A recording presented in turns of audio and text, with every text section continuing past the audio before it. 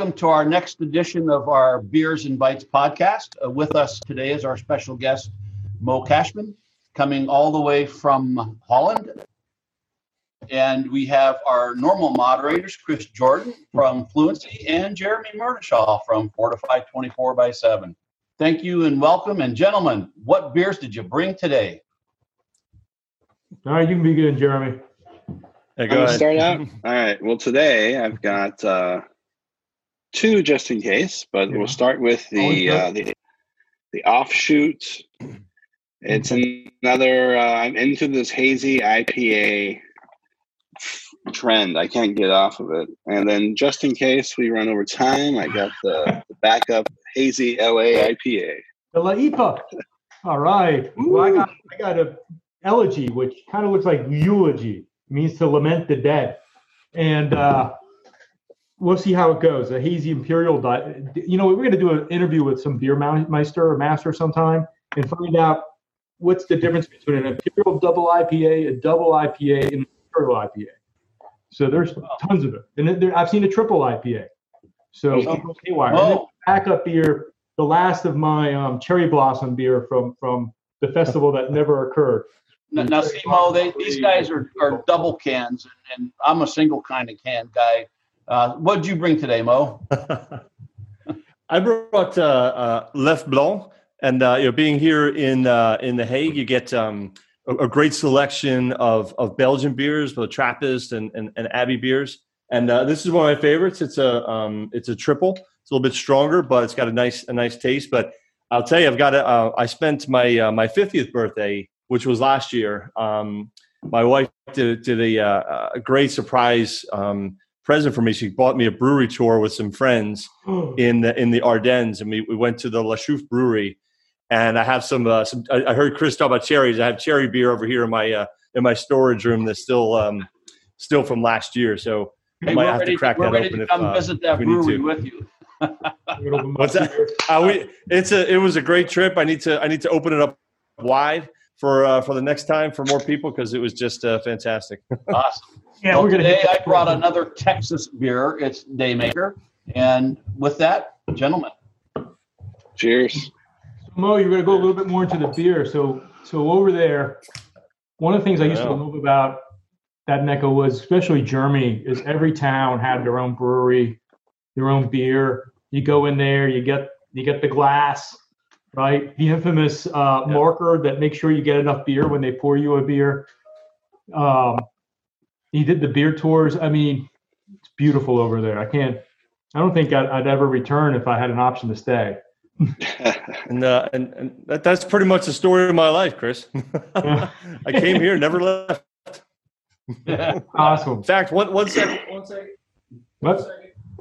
Speaking of, I just have a special treat for you guys. So this is a beer stein, kind of a classic one.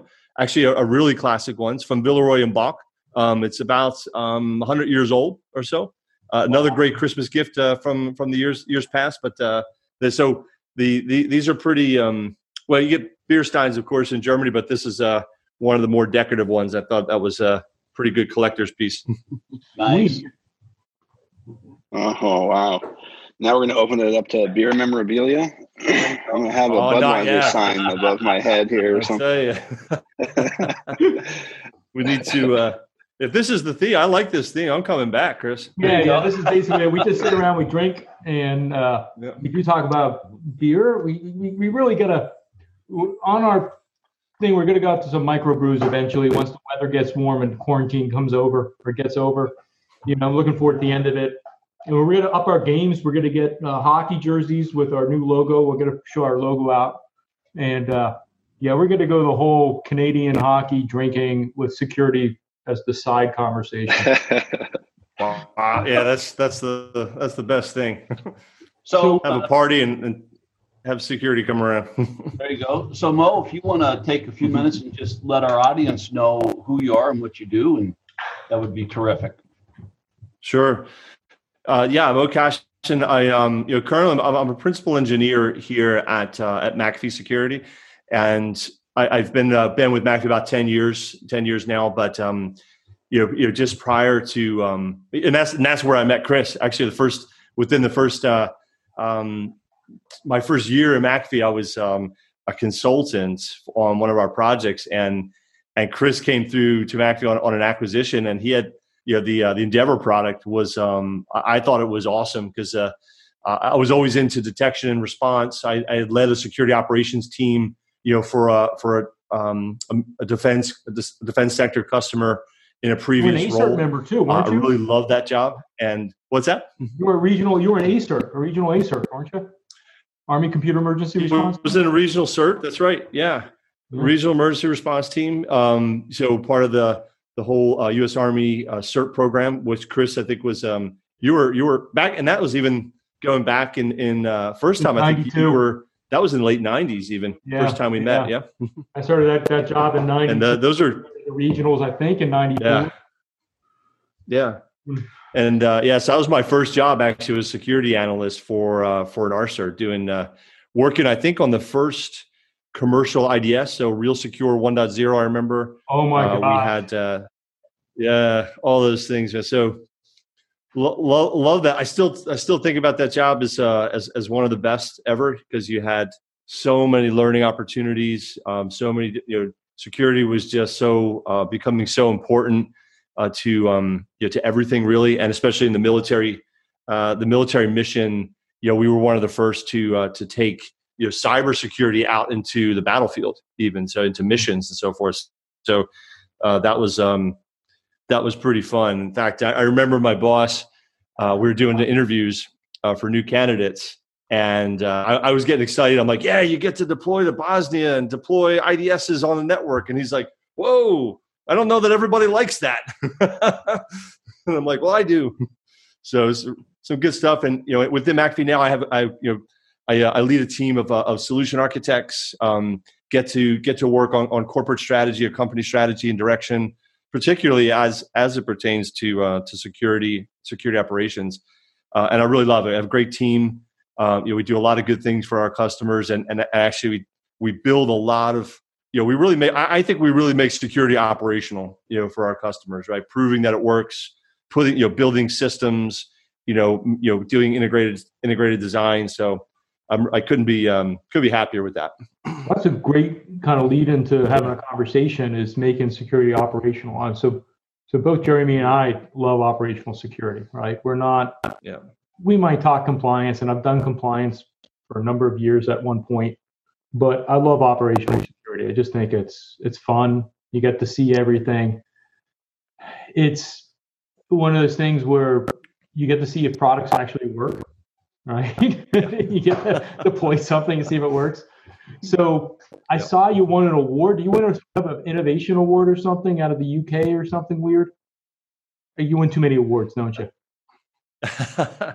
I don't know if it's an award, but it was last year I really set out to improve my public speaking ability, right? And I really worked on it, and I went to several different large conferences around Europe in particular, and the theme I used was because I think the best part of public speaking, or the best public speakers, they bring authenticity to the table, and I really wanted to think about something that really spoke to me, and and I believe in this theme of resilience, whether it's cyber resilience, personal resilience, team resilience, just in general, and I really believe in that combination of kind of art and architecture. And in fact, I called it architecture, which was bringing that design thinking into something technical. So I use the theme of rethinking security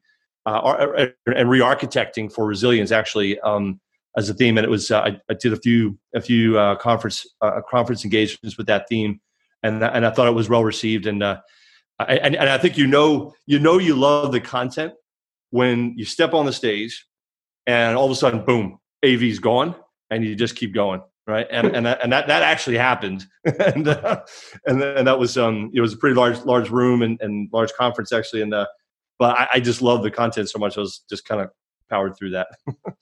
So on the resilience, I mean, are you talking about, like, let's bring up what everybody's talking about today, COVID-19 and the change of architecture, right? So the facility and the remote office are pretty much gone. Everybody's logging in remotely. You've got a lot of cloud services and mobile apps all of a sudden kick in high gear. Mm-hmm. So how things are going that way with the clients, and does that play into the resiliency you were thinking about, or is that just a whole new level? Oh yeah, absolutely. Because I think the theme of resilience is top of mind for every organization today. And if you didn't think about that before, you're certainly thinking about it now. Because security is such a critical piece, because you couldn't, the businesses essentially couldn't operate unless you had at least good security capability in place. Device controls, cloud security controls. You're delivering an equivalent level of protection out to your mobile workers that are going direct to internet, right? And and I think it also speaks to the other areas of security that we sometimes forget about, which is culture, for one thing, right? And bringing people together and making them feel part of the business and part of the security mission, which is actually even more critical these days, because you're at home, there's lots of distractions, and you want to make sure that data security and device security, physical device security even, are top of mind, and you want to know that your workers know who to call, right? How are they? Most people aren't malicious, right? They just want to get the job done, and so they know who to call when they see a problem. So you bring up the culture concept, and let's date myself in my relationship with McAfee. When I was at McAfee was literally everything. We were probably selling underwear at one time. I mean, we were everything from the desktop to the server, right? And now McAfee's gone through a couple of different iterations that went through the Intel private equity, selling off a good portion of the portfolio, revamping. So what is the McAfee culture, and how does it engage a customer now? Is what's changed? And let me just be blunt about it. Why buy McAfee today? I mean, out of all people I can ask, I know I'll get an honest answer from you. Yeah, I think you're, and the history, Chris, and you're pretty spot on there. I think we've it's about 3 years since the spin out from Intel, and I think we're if from a security point of view, I'm feeling really good, because the strategy that we have invested in, which is essentially thinking about where controls were going to be needed the most at the device level, at the cloud, because those are the critical control points, and things had to be cloud native. I think our strategy is starting to is resonating a lot with customers these days, that device to cloud kind of with simplified management across, simplified policy management across those platforms. And I think what speaks to me, and this is something that I'm very passionate about and continue to kind of work on within the company, is I think we win with architecture, right? And I'm starting to see that with the investments we made in cloud security controls, not just in CASB, but data protection, container security, and a lot of automation capability for AppSec in particular, or for doing security hygiene. We're starting to have those architecture conversations. So I don't go into a customer and say, I want to talk to you about anti-malware. I want to talk to you about workplace security architecture, or I want to talk to you about data security architecture, not just DLP or CASB. So we're getting there, right? I think that's the most personally, Chris, and you know me for many years. That's what gets me excited, and to be able to, because that's what the customers think about. We're putting that forward. We're not all the way there. We're not all the way there for sure. But I think we're seeing really good signs that conversation is going to be how we win, going forward. Customers have a lot of choices. Yeah, not to make you say any corporate secrets or anything, but is McAfee going to do an acquisition strategy to fill in the gaps, or do you think they're going to try to start some internal, projects in innovation? I think we do both, honestly, and I think the strategy is, and you've probably seen it with we made an acquisition of a company called Nanosec, which was in the container space. Small company, hot, really strong technology, something that integrates well, right? And I think going back years, the strategy, we've always had sort of a strategy of integration, but it only really now is that strategy of integration, real, right? Or is real in terms of, delivering to the customers. We can always put two products together and make them talk together, right? But that doesn't necessarily, deliver the outcome that the customer is looking for. They're looking for a solution that works together. So I think the technology acquisitions that we made, Nanosec being one of those. There was also it was a UX company, I believe. Again, small technology investments. We made a recent acquisition of LightPoint in the zero trust space. So that is, again, small technology, not that big, but fits into our strategy of what can we build on top of Envision, integrates well, and also moves the holistic strategy. I think we're consistent in that in that approach. And in terms of innovation, I think two things, and this is all known, which is one is called Unified Cloud Edge, and I think that speaks really well to the theme of remote working. So unifying secure web gateway, data protection, CASB under single policy management. That's organic innovation. And I think in the areas of Intel as well, there's Insights is a new product we announced last year, but it's coming to market really soon here. Again, organic innovation on both sides. So I like that strategy more, honestly, more so than let's go get a big company, because then you just so do you mix or not, right? I'm curious, Jeremy, from your perspective, being an advanced MSSP. From what you're hearing, what's your thoughts on that, and what questions would you have for Mo regarding? My question is, as a former Intel employee, right? Me or you? Me, yeah. Intel hired me, and I worked there for a few years for Y2K and beyond, right? I was part of the Intel.com strategy. I worked for Doug Bush and Sandra Morris over there. And, I was building data centers for them all over the world. So my question to you is, what did you like about being acquired by Intel? What did you not like about being acquired by Intel? And how has that overall experience changed or shaped McAfee's culture? It's a really interesting question. Going back, going back a little bit. I'll tell you what I loved about Intel, which was the company itself. Right, it's a great place to work. They is an engineering company, so technical people were very well respected, well treated. Not everyone at Intel, honestly, is pretty, at least from my perspective, is pretty well treated, and great company to work for. A lot of support there. I think that mix of security on, I think that there was sometimes a cultural mismatch there. Cybersecurity, you have to be very, very agile, especially today. I mean, look at all the companies out there coming up, one after another.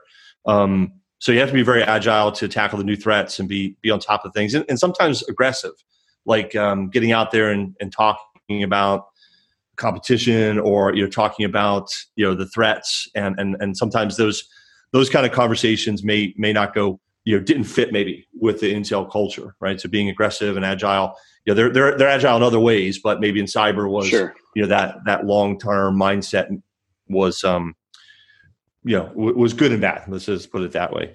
I think coming out, we're a cloud first type company now, and so it was easy for us to transition to sort of the work from home, because everything is pretty much cloud. All of our office systems, business systems, and even some of our design labs and so forth that our team uses, all remotely accessible, either in AWS or on our own data center, what have you. So we're used to it, but I know that culture is not that easy transition is not the same for many people. So when your takeaway is basically that it was a positive experience. You felt like you were treated well as an engineer, and I agree, engineering is a respected trade within the Intel culture. It's a good. I think it was a fun experience overall.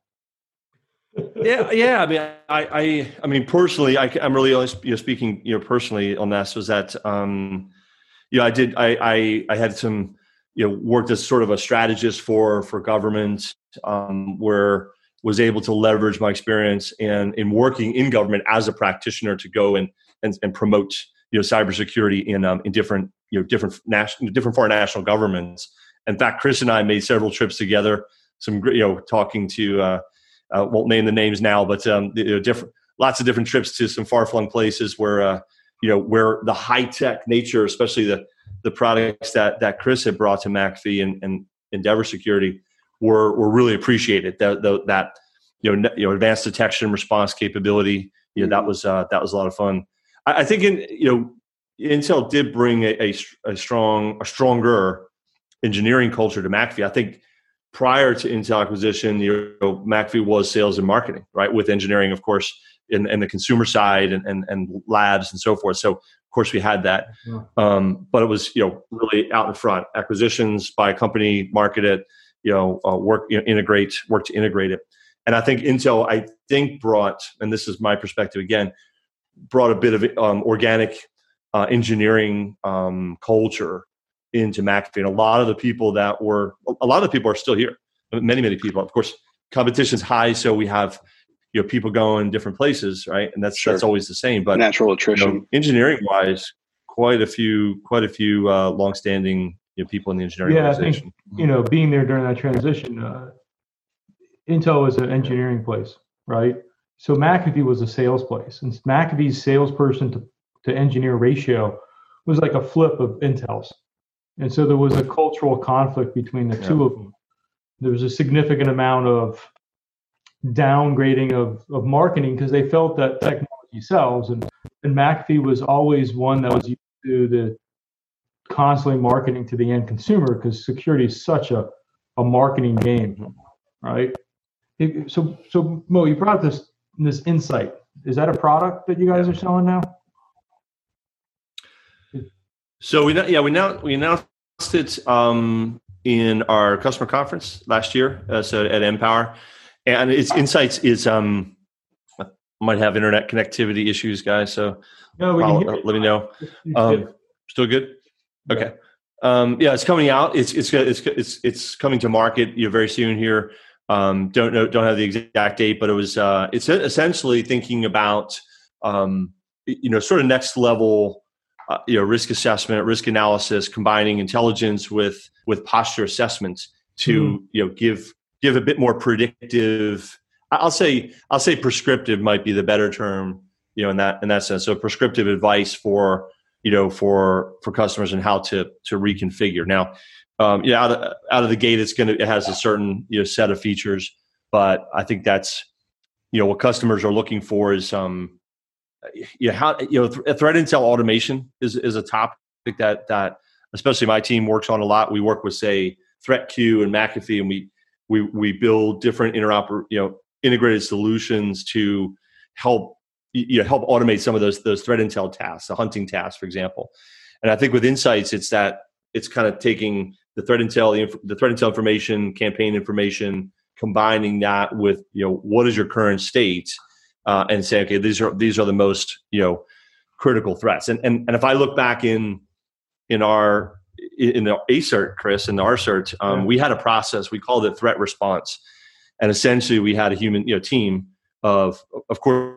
We were fortunate to have intelligence capability, which was pretty organic and large, but we were able to do that real intel picture with cyber threat intel with what is our posture. And I remember every day having a stand-up briefing for 30 minutes to an hour. Yeah, where are we at risk? and that's essentially the problem we're trying to solve with Insights. I think the issue is, Jeremy, that if you were ever to do business the way we did business, you couldn't afford the number of people. Just to be honest. There was our idea of automation was turning around and saying, hey, have you seen this? It was a different world. It was briefings and papers and the communication was a lot different. Forward. Let's bring this discussion forward to today's environment with COVID, right? We hear all of the things about life has changed as we knew it. We know that for those of us who've been work-at-home employees for many, many years, myself for almost 25 years in total now, all of a sudden, a lot of folks are now working from home as required, not only for the quarantine perspective, but we're hearing on the news that there's going to be a mass exodus of folks leaving the cities, going out to the suburbs because they've discovered, I don't have to come to an office in a congested city, right, and be exposed. I can now live in this environment. We see stores changing the way that their shopping is now going to be done for customers, right? We see restaurants. All of these things are changing. In the world of work from home, and now all of a sudden this explosion of internet usage and this blending, and I'm going to say blending between having corporate assets and corporate access from your home environment to your personal, right? What do you see are some of the couple of top challenges that companies are going to face today in managing that whole new explosion of work from home? Yeah, no, I think it's funny because, whenever there's something new, right, and not that work from home or mobile working is new, but whenever there's something new, you always find out that getting back to the basics is missing, right? So, think, and you might think these are simple things, but just knowing, you're having a secure configuration, for example, of your working device. And let's keep it on the managed device side of things for a minute. That's you may say, well, in the office, I'm behind, defense in depth capability. I've got all the controls in place. Everybody's there. Physical security, no problem. But when you go from home, do I have a secure configuration? What was that? That baseline config that I wanted to put on that device. And we just did a blog post, and we've got a webinar coming out actually on this particular topic. So it's top of mind for me, which was just RDP exposure, right? And RDP credentials for sale, in the dark market and other places where credentials for sale, taking advantage of combining that part, the attacker with misconfigurations, and you're like, oh man, that's not a big problem. Thousands and thousands of credentials. Those work devices are hot points into something else, right? Into the inside of the network if you're on a VPN, for example, or just as a hot point for a denial of service point, or it's part of an amplifying attack or something. But we've also seen that on the when you talk about access to stealing other credentials, right, and accessing corporate cloud resources, for example, in Teams or Salesforce or wherever. So the hijacking or getting credential access is possible. From once you have a foothold on somebody's machine, that's a lot of things become possible. But that's more the high side. Think about the next stage, ransomware. Like, how do you got a remote user in South Dakota? He's got ransomware. How do you get him a new computer when there's no delivery? You're not in touch with things.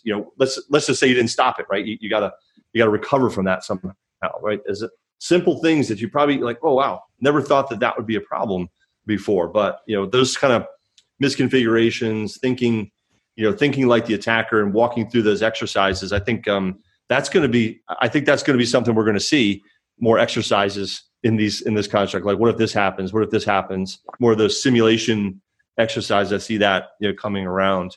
Other areas is the data security itself, right? So being able to do secure collaboration, having kind of cloud native controls that can see the activity. If you're not behind a corporate firewall and all the other controls you have there, visibility is missing. So where's your new visibility points? Again, when you're totally going direct to cloud, not going through VPN or anything like that, you've got new visibility points, and some of those newer technologies, like EDR, for example, is not really new, but the ability to have more visibility endpoint, more visibility in the cloud, and cloud native visibility, that is pretty critical. So we have seen that acceleration. We certainly anticipate a larger acceleration to cloud services today, even in areas that might have heavy regulatory concerns or other types of concerns, or maybe have been slower to adopt. That'll probably accelerate those their adoption, maybe in the Eastern countries and some of the other areas that have been hesitant to adopt cloud for either privacy or security reasons. But I think that barrier is going to go away. You're going to have, and as cloud native security is going to be really, really critical there. So Mo, as one of our guests who live in a different country, I'm curious to step away from the beer and the cybersecurity aspect of the conversation and just ask about what is life like for you, and how has the government in your country responded to coronavirus, and how do you think that is different or better than what we're seeing here in America or throughout other countries in Europe? Well, I don't know if I think first off, I'm very fortunate, from where we live, and we're we're close to the beach, so there's you can go there. I think one thing about Europeans, and obviously I'm from the U.S. originally, born in Philadelphia, lived overseas for the majority of my working life, adult life, I should say, in various places.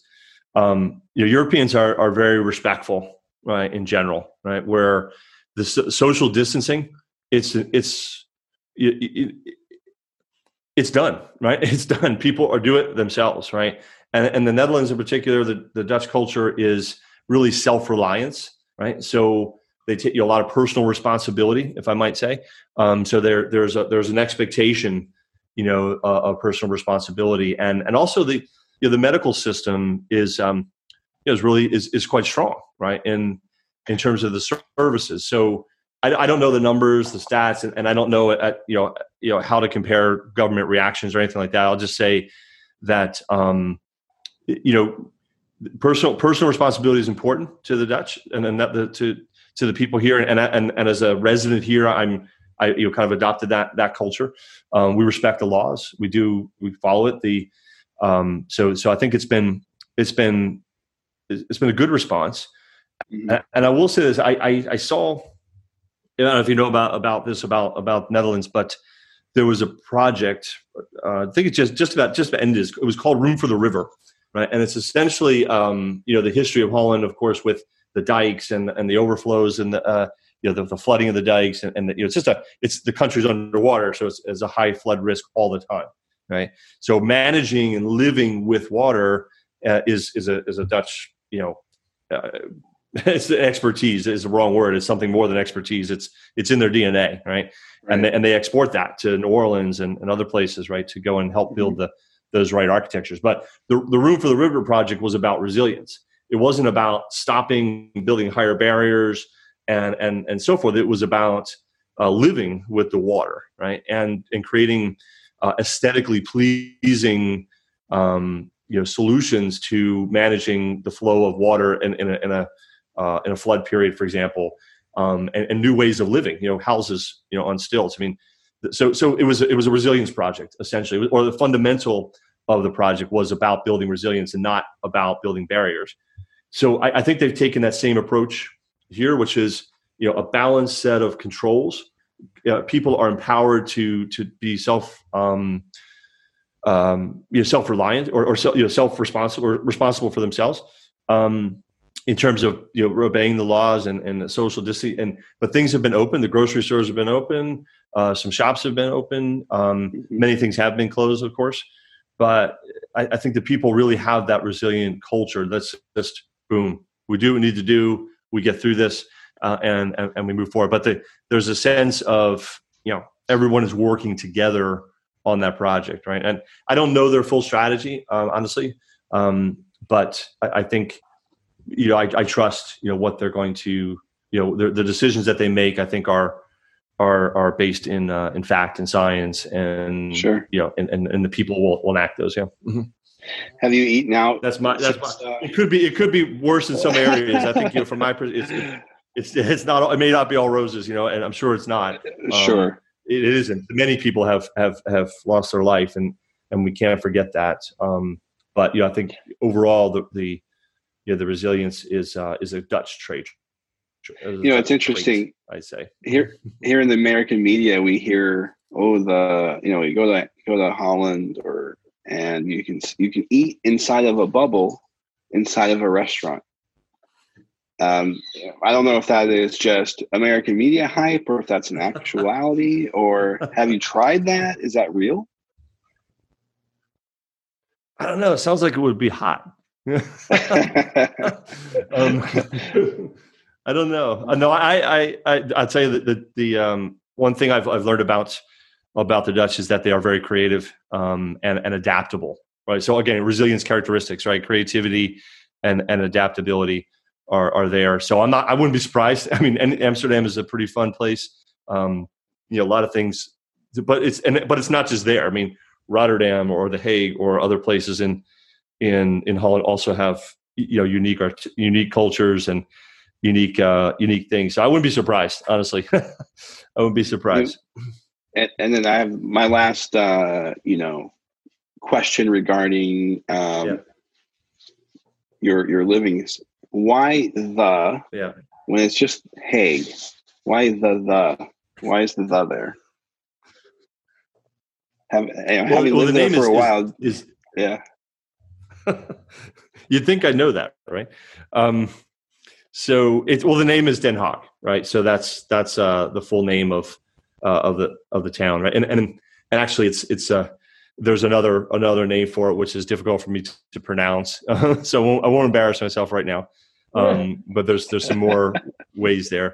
Den Haag is the name, and honestly, I mean, when I moved here, it was I was doing government strategy, sort of evangelism, for cyber in government, and I'm like, wow, The Hague, that's the seat of government, that's the place, that's the place to be, and it is cool like that, but that name has just grown on me. I just love it, The Hague. It is so cool. I love saying that, right? Is there another Hague?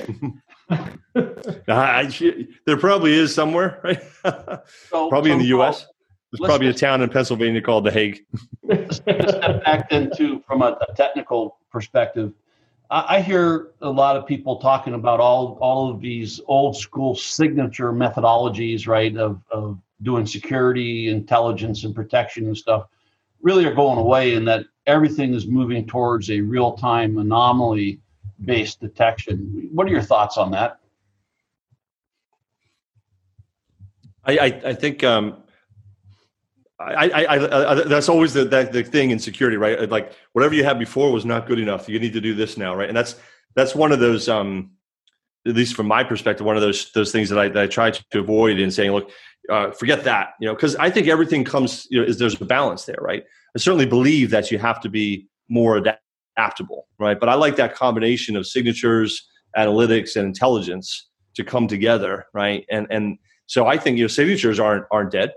They're fast. It's all about the decision, right? So fast path. If I can block something with a signature, why not, right? If I can do that, that's fine. Just don't rely just on that part, right? Think about your defense in depth capability, right? And where else do you have both that good combination of signatures, analytics, and intelligence working together? Your web gateway is a critical control point. Web gateway cloud services, secure web gateways are critical, but they have to combine signatures with behavior, with intelligence, with interoperability. So those things have to come together. And I think today's conversation that comes up, zero trust, which is being applied. That kind of concept also being applied to say browser isolation is part of that. But there's been some companies like Deep Secure, a small partner company of ours, but they do sort of zero trust for data and content. All those kind of and then in the cloud space, of course, zero trust, and with the SASE conversation, zero trust is in there. So that's becoming top of mind. But what I fear is that you're going to see that signatures weren't good enough, analytics, no, that's not good enough. Everything's got to be zero trust. Maybe that is the case, but I think it's going to be that balance, which is critical. But definitely, from a marketing side, if you say AI, well, used to be you get in front of the customer, but when you break it down, where are those analytics being applied? What kind of machine learning are you using? And where are you applying analytics to make a faster decision? And I think, today those analytics need to be applied to other types of decision making, like in the SOC or in, access control or in learning and other things. So I think that's the key thing. All those areas come together, but we got to balance things. I learned that from Chris, by the way. When I looked at the AMP architecture, you think about that, and you're, I think, even in Fluency, right? You've got great censoring combined with great analytics and intelligence on top of that, kind of coming together to make a faster decision at the point of attack or at the point where an analyst needs to make a call. Yeah, thank you for the next level of things. So, I mean, listen, nobody has all the answers, and the really key to good security is learning how to leverage what you have, right? I mean, and the reality is like we'll get into the argument sometime now around signatures, because we'll go into first, second degree, third degree version of categorization of knowledge and stuff. But one thing that McAfee used to be really good at was McAfee had a lot of products. Unfortunately, the overall vision wasn't there. Now you have a stronger vision, yet they're going to be filling in the gaps, right? I mean, you don't have the same ecosystem that McAfee used to have. And the question is, and I don't want to put Mo on the spot, right? Because I don't want to be fired. but the question really is that, McAfee sold off a significant amount of technology that was facility oriented. They sold off firewalls. They sold off URL filtering, right? They sold off technology that was more or less around the brick and mortar world. And they began focusing more on the desktop and cloud services, right? Now they still have some weak points, and I'm not going to point them out because, like I said, I don't want Mac, to get in trouble. I already know this needs to get a legal review, Chris. So no more about it. Still some weak points, right? I'll call it out. I think that Nitro ESM is a portfolio. It's having a hard time moving to the cloud. It's database what we call B tree structured. They're really having some significant issues, and the guys in the back end just say, "I'll just throw Elastic at it," right? And they're not trying to solve the problem; they're trying to integrate themselves out of a problem, right? So, but the McAfee portfolio has definitely shifted towards a more modern architecture. There's no doubt about it. What used to be, when we say CASB, which we didn't define in this meeting right here for this podcast, right? So it was Cloud Access Security Broker. Brokers, yeah. Okay, is really more around cloud services. And it replaced the URL filtering techniques that we used to have. It was really designed to kind of look at the exchange of data from the person to shadow IT. That was originally intent. And it's blossomed into this whole new other industry, right? But my big thing to you, Mo, is that you're looking at this now, you're definitely growing a new portfolio. The PE, the private equity invested in McAfee, is growing something brand new. It's growing something that's more around a modern architecture. I would really, I'm interested in the insight. I'm going to do some research after this call. I'm going to look into more of this insight. I'm really interested in McAfee's roadmap, because I don't think the PE is being dumb. I think they're, as you said, targeting the future. You're saying this is where the future is going to be. What should be in our portfolio in this future event, right?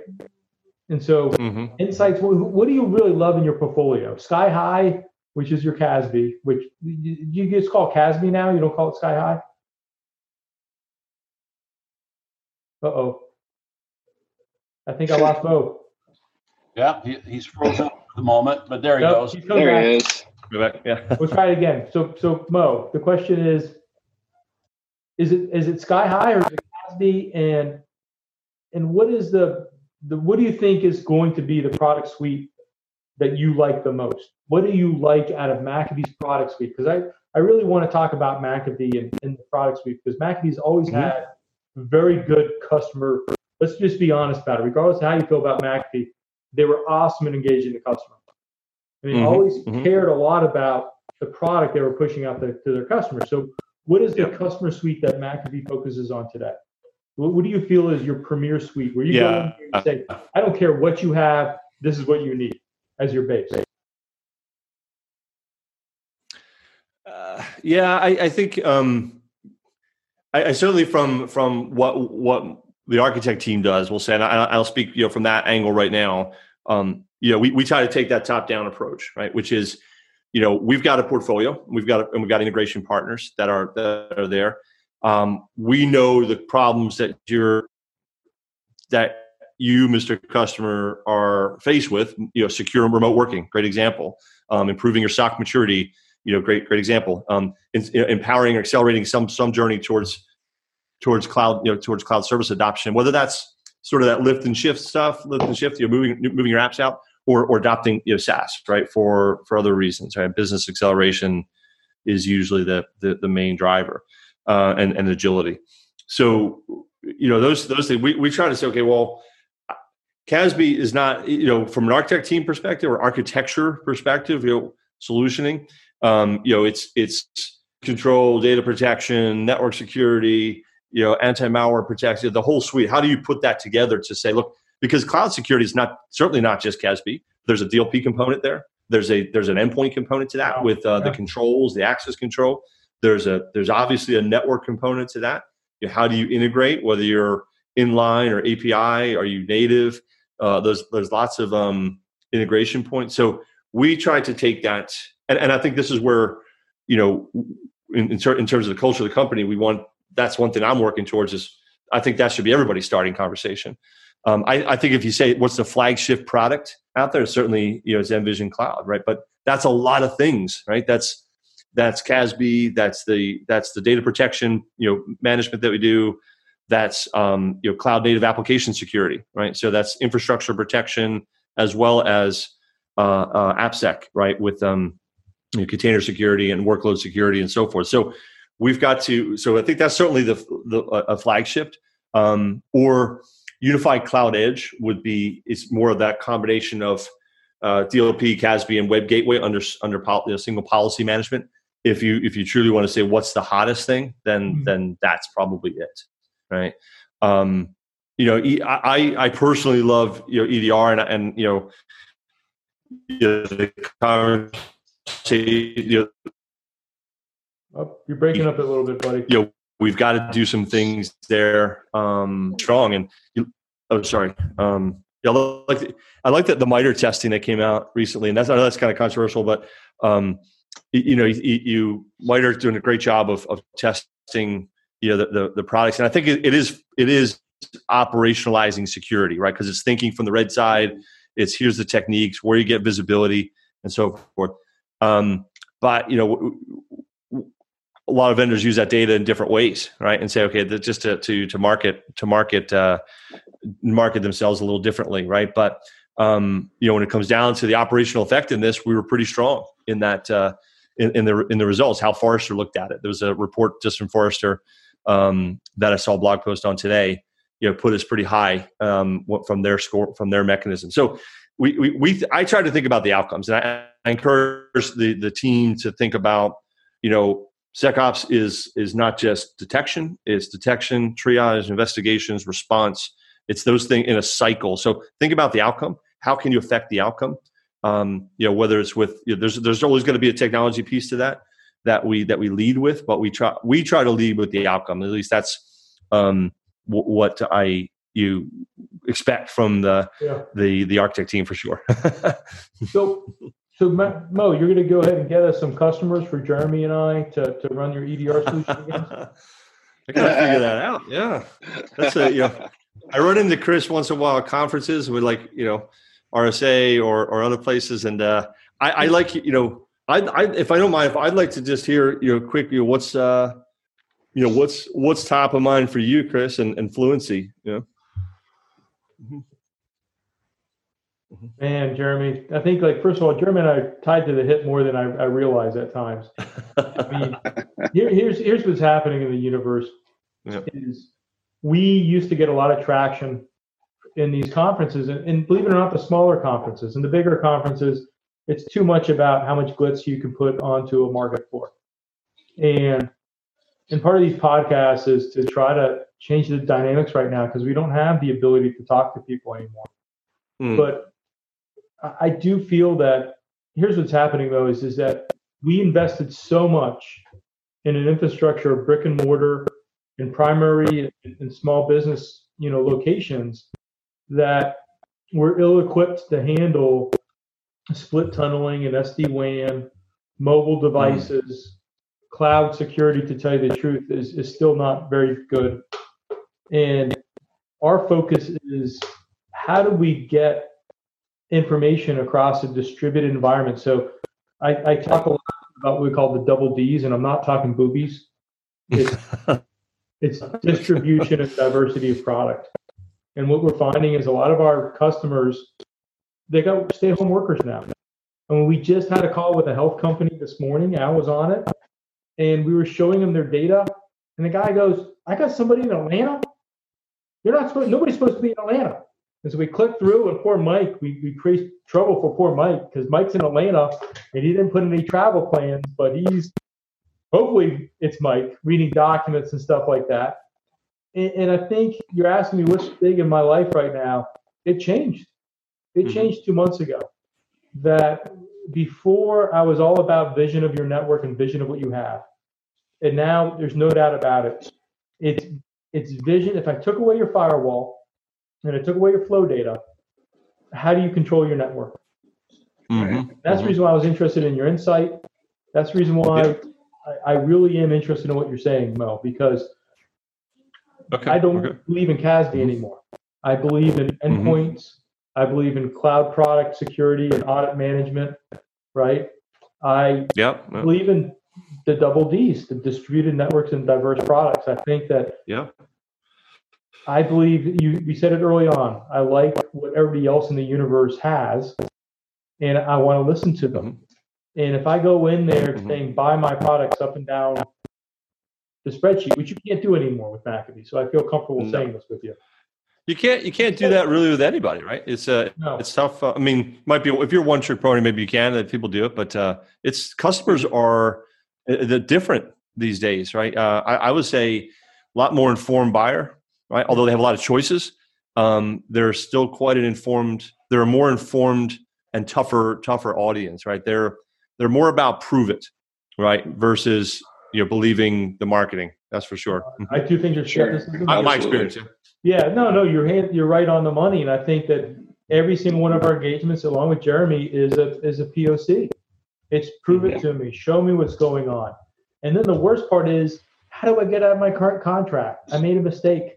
That's the next issue. The next issue is, oh my God, I bought, and I won't say a product name, I bought X for the next 2 years, and I paid $3 million, and they're realizing it's not going to answer the bill.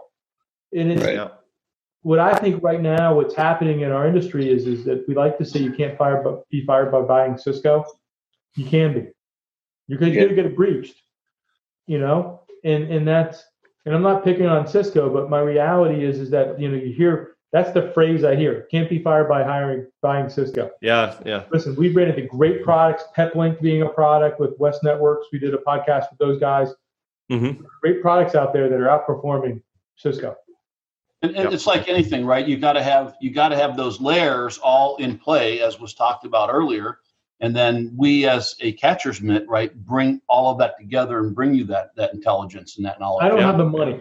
I don't have the money, Mo. But if you were to go to your PE, you were saying, PE, what's your strategy right now? I'd buy no before. Wouldn't you, Jeremy? Every meeting with Kevin, no before. Just to have Kevin Mitnick, right? Just to have Kevin Mitnick. Kevin's a sweet Actually, dude. the only reason why not that's the only reason, but one of the reasons why I partnered with KnowBe4 was because they were giving out this credit card size lockpick set. Yeah, I got it. I've got like 6 or 7 from Kevin. Every time I meet Kevin, he gives me one. It's like between him and his handler. Kevin has to have a handler. Kevin's a sweet guy. He's got a great girlfriend. I hope they get married. He was talking about his movie, and he's like, I never hit anybody. And he put in his thing, I can't hit people or shoot people or throw trash cans at people.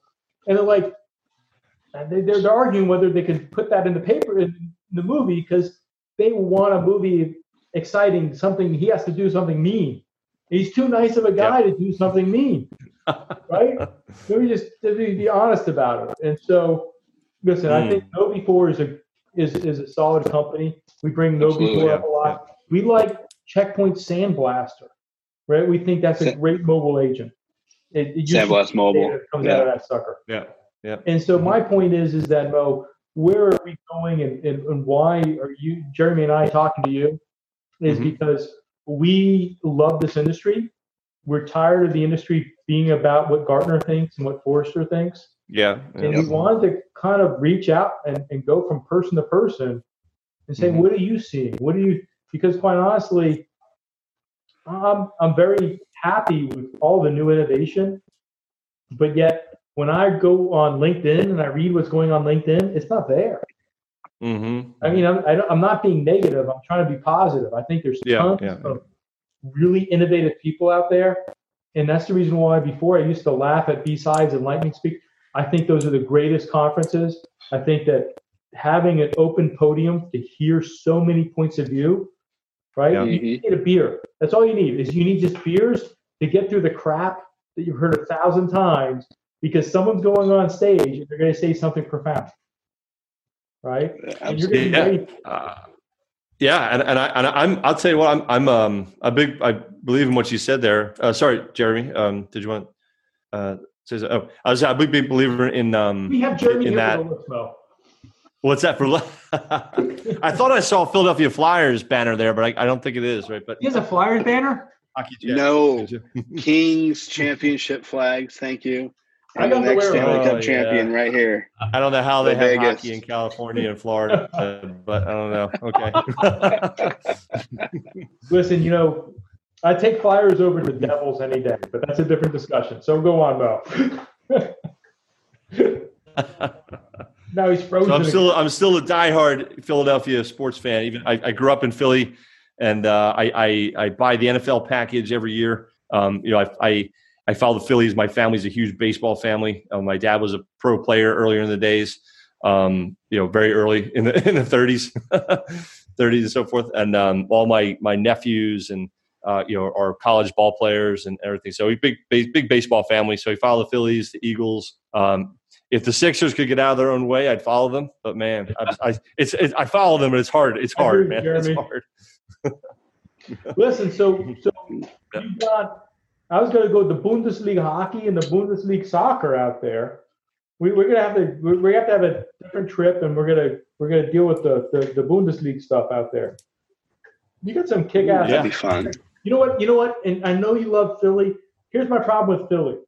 I love going to stadiums that love their team, but I don't want to beat the shit out of me if I don't root for them. Right? Philly, just root for them.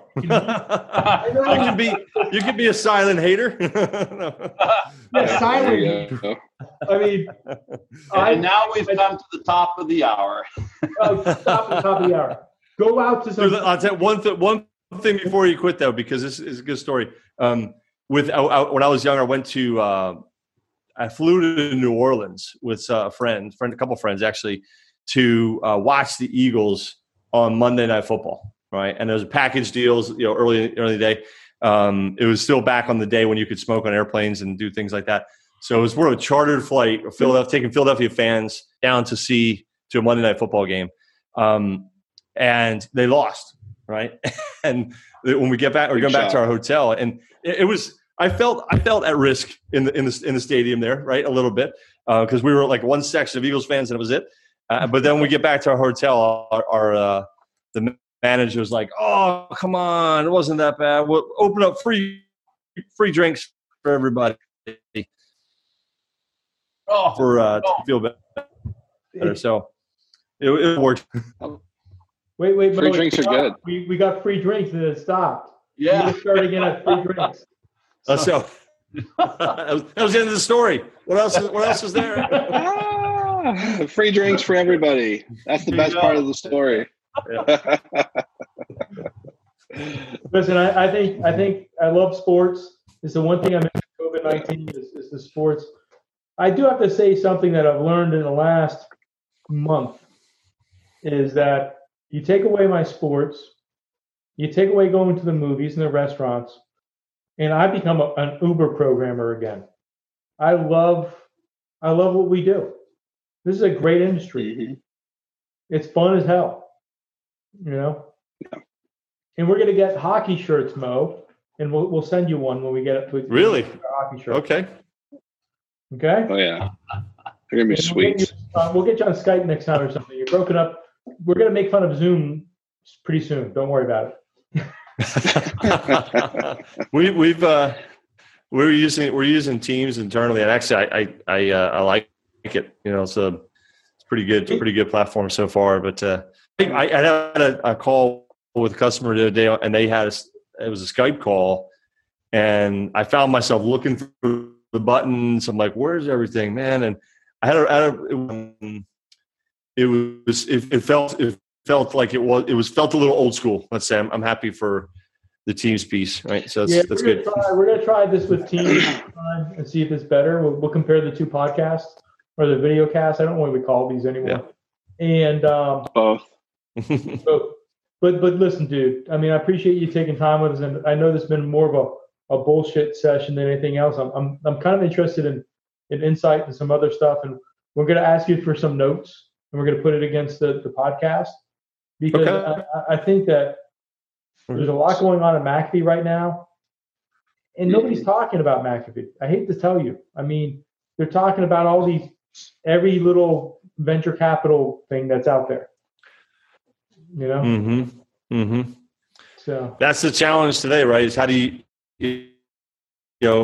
make noise in a very noisy environment, right? And that's I'll tell you, we got to work hard, to get that name, to get the name out there, and I think when you adopt, I was going to say this earlier, was that adoption of cloud services, for example, it forces, because the customer can switch so easily, or relatively easily, at least from a contractual point of view.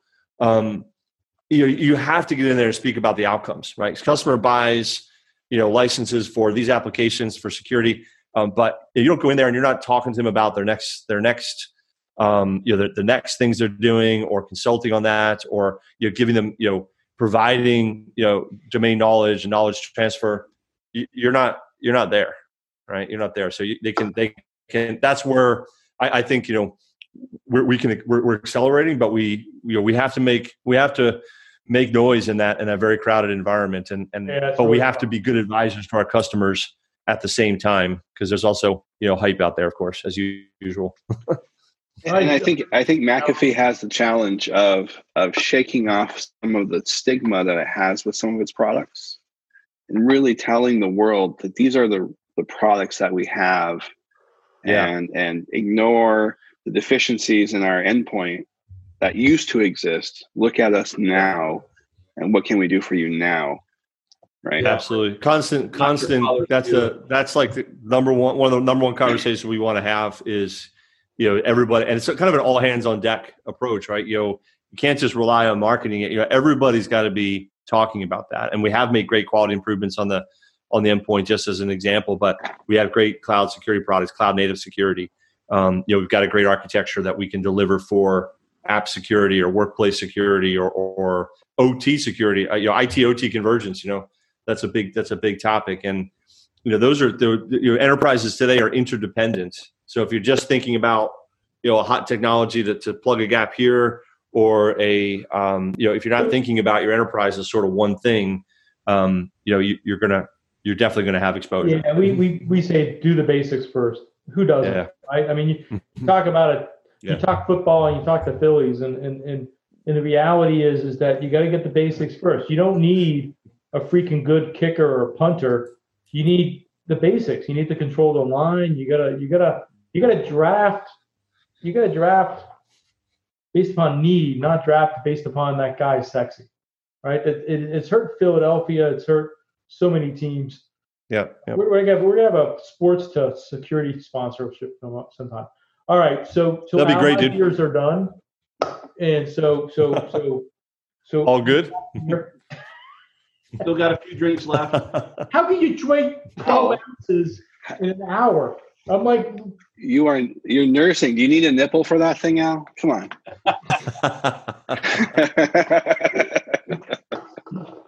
all right. All right. Next time, I expect cool glasses from you guys. There you go. You'll go out and go hunting for cool glasses. We're gonna do hockey shirts. We don't have glasses yet.